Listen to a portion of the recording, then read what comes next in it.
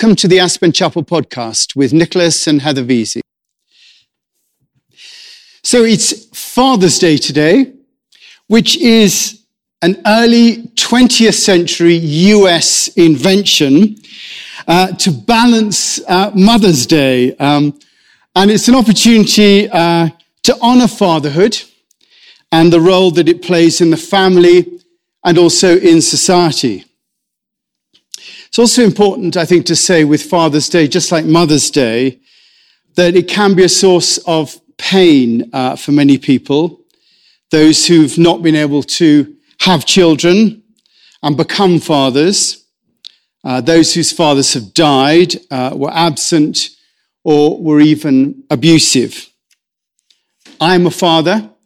However, it's interesting enough, I never experienced having one. My father died when I was 2, so I never knew him. And that lack of a father has had a huge impact on my life.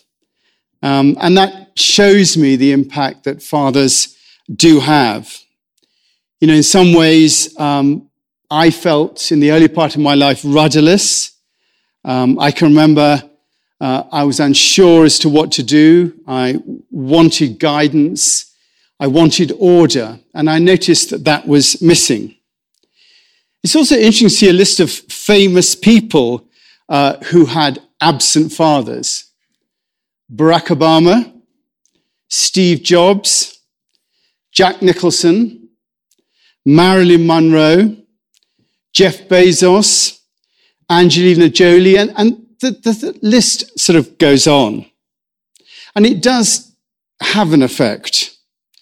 A drive, it seems, to put in what Jung called the search for the father. On the negative side, fatherless children are at a dramatically greater risk of drug and alcohol abuse, mental illness, suicide, poor educational performance, teen pregnancy, and criminality.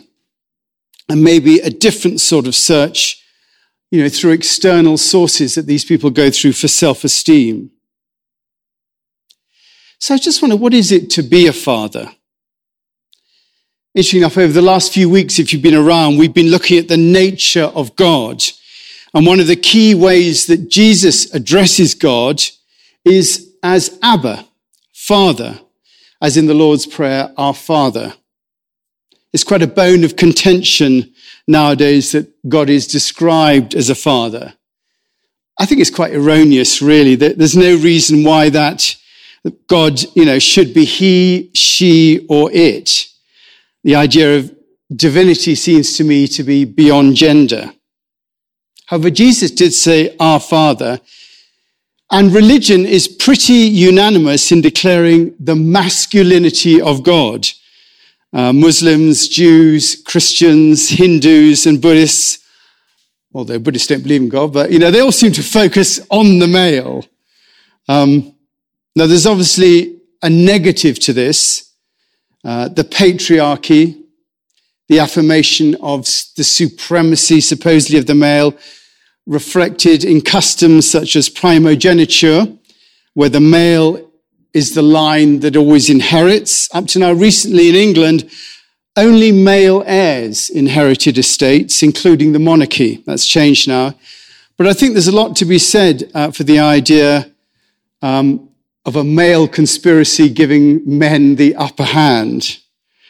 However, as well as that, there's also, I think, the idea of fatherly care that comes into the idea of God being male. A father to the fatherless, a defender of widows, is God in his holy dwelling, says in Psalm 68. Which of you, if your son asks for bread, will give him stone? Or if you ask for fish, do you give him a snake? There is this idea of care and order that goes with fatherliness. And I think that also goes for the creation and care of the universe, the cosmos. Literally from the Greek, the cosmos, the order of the world. If I was going to put my finger on one thing that related to fathers, it would be that the father gives, I think, a caring order to life. The idea that the father can provide the rock for many around them. And it's not just families. Just have a look at the buddy program, places where fathers, men give that sense. The father gives a caring order to life. One that embodies physical strength as opposed to the more fecund, weaved strength that comes from the feminine. There is an energy, an adaptability, a freedom that comes from the energy of the father. A bit like the idea that in order to play the game of football, you've got to have rules. The father gives the context in love for those rules to be present, or they think they do. I love that old joke about the couple were having their 30th wedding anniversary, and the husband stood up and he said, well, when we got married, my wife and I made an agreement that I was to make all the important decisions and she was to make all the less important decisions. It seems that in 30 years of marriage, there's never been a really important decision to make. So the thing about law and order, relating to fathers, I think is interesting. To some extent, it's what we look to fathers to be. However, the other side is that men can use that, I think, to dominate. Look at the laws and societies that have become paternalistic and biased against women. Look at the church. Look at other religions. I think that the gifts that men have for giving law and order to the universe can be corrupted when they're tainted by fear.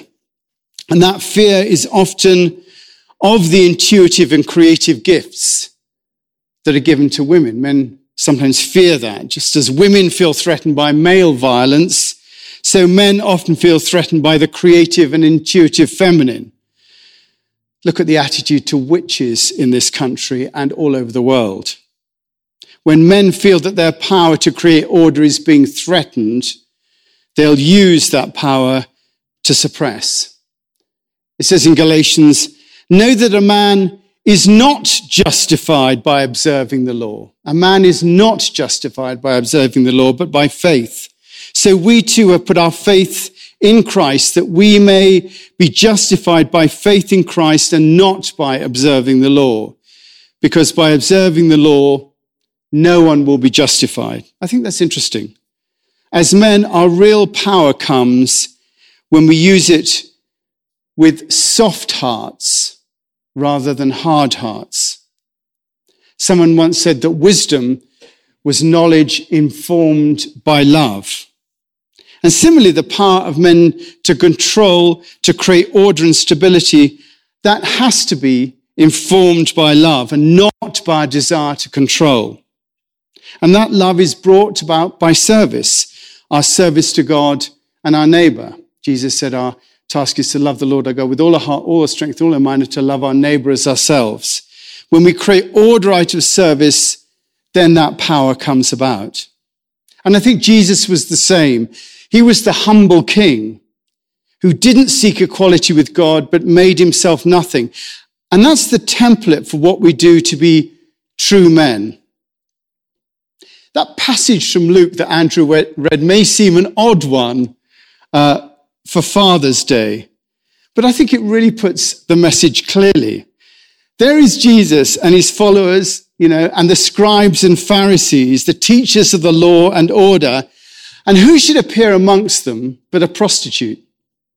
She's probably beautiful, voluptuous, and she carries with her this wonderful perfume.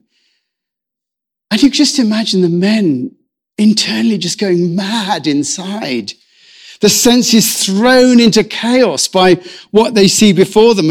And then this woman begins to wet Jesus' feet with her tears and pour the perfume on his feet and then wipe his feet with her hair. I mean, there's nothing more sensuous than that. And the male Pharisees are full of confusion and unhelpful emotions. Their whole body screams to get the woman out of here. Law, law, law, their body is crying out. But Jesus is completely unaffected by the threat that they feel. He only sees her pain and everything that the woman is giving. Do you see this woman? I came into your house. You didn't give me any water for my feet, but she wet my feet with her tears and wiped them with her hair. You didn't give me a kiss, but this woman from the time I entered has not stopped kissing my feet. Therefore, I tell you, her many sins have been forgiven, for she loved much, but he who has been forgiven little loves little. Jesus knows the law, but his interpretation is informed by love. And so our maleness, our fatherliness, whether we be men or women, must be informed by that love, the soft-heartedness that does not burn women at the stake out of fear, but rather gives an order that will care for all, an order that sees the roles that both men and women play and creates an environment that empowers everyone. You can see that when men take the law and order a bit too far, they end up controlling their children, becoming abusive dictators, overbearing bosses. The temptation is to take our rock, that characteristic, too far, and so we become fixed in our views. I put that picture on the email that we sent out about this service called American Gothic, the one with the pitchfork either side. And it may seem odd, but everyone assumes that the woman standing there is the wife. It's the daughter. It's painted as the daughter.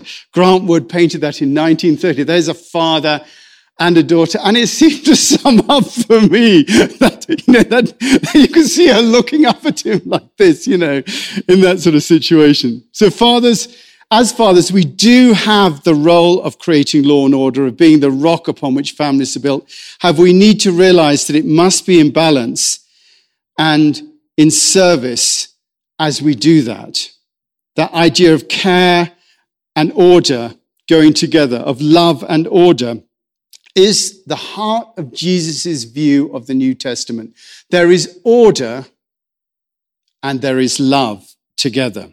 And our role is to be that care and order together, not abusing but nurturing. In reality, providing the environment for children to grow in love and self-esteem. And each of us will all have different ways of doing that.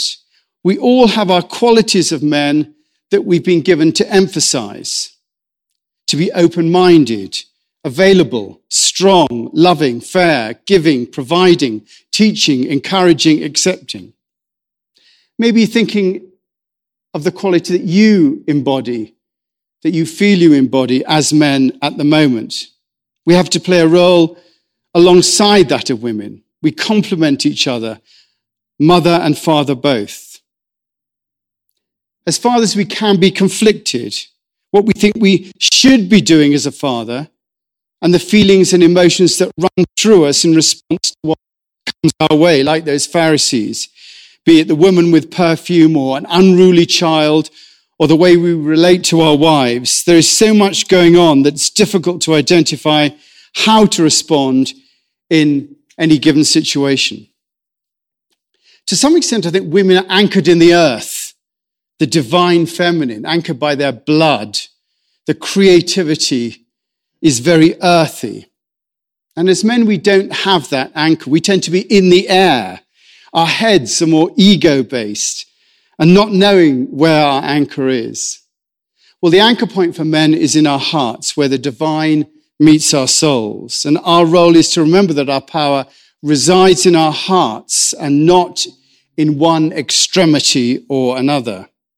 If we come from that power in our hearts, then we'll always respond in a way that's appropriate. If we come from our heads or any other part of us that's pressing our minds for attention, then we get sidetracked into behavior that is unedifying and does not bring love into the world. But if we come from our hearts, then we become the rock upon which things can be built. We are dependable. We can support those around us. We can be relied upon because we're anchored in the divine. And Jesus was that way. He's not of the earth in the way that women are. He was fully man, and his anchor point was his heart. And he connected with what he called the Father in that way. And in that sense, he and the Father were one because he lived out his life from a point of caring, loving the Lord with all his heart, all his mind, all his strength. And the women responded to him because of it. The women cared for him. He didn't threaten them. And they were the ones left at the end with him at the cross. In these days of migrating gender, it's fashionable to try and make comments about gender stereotypes.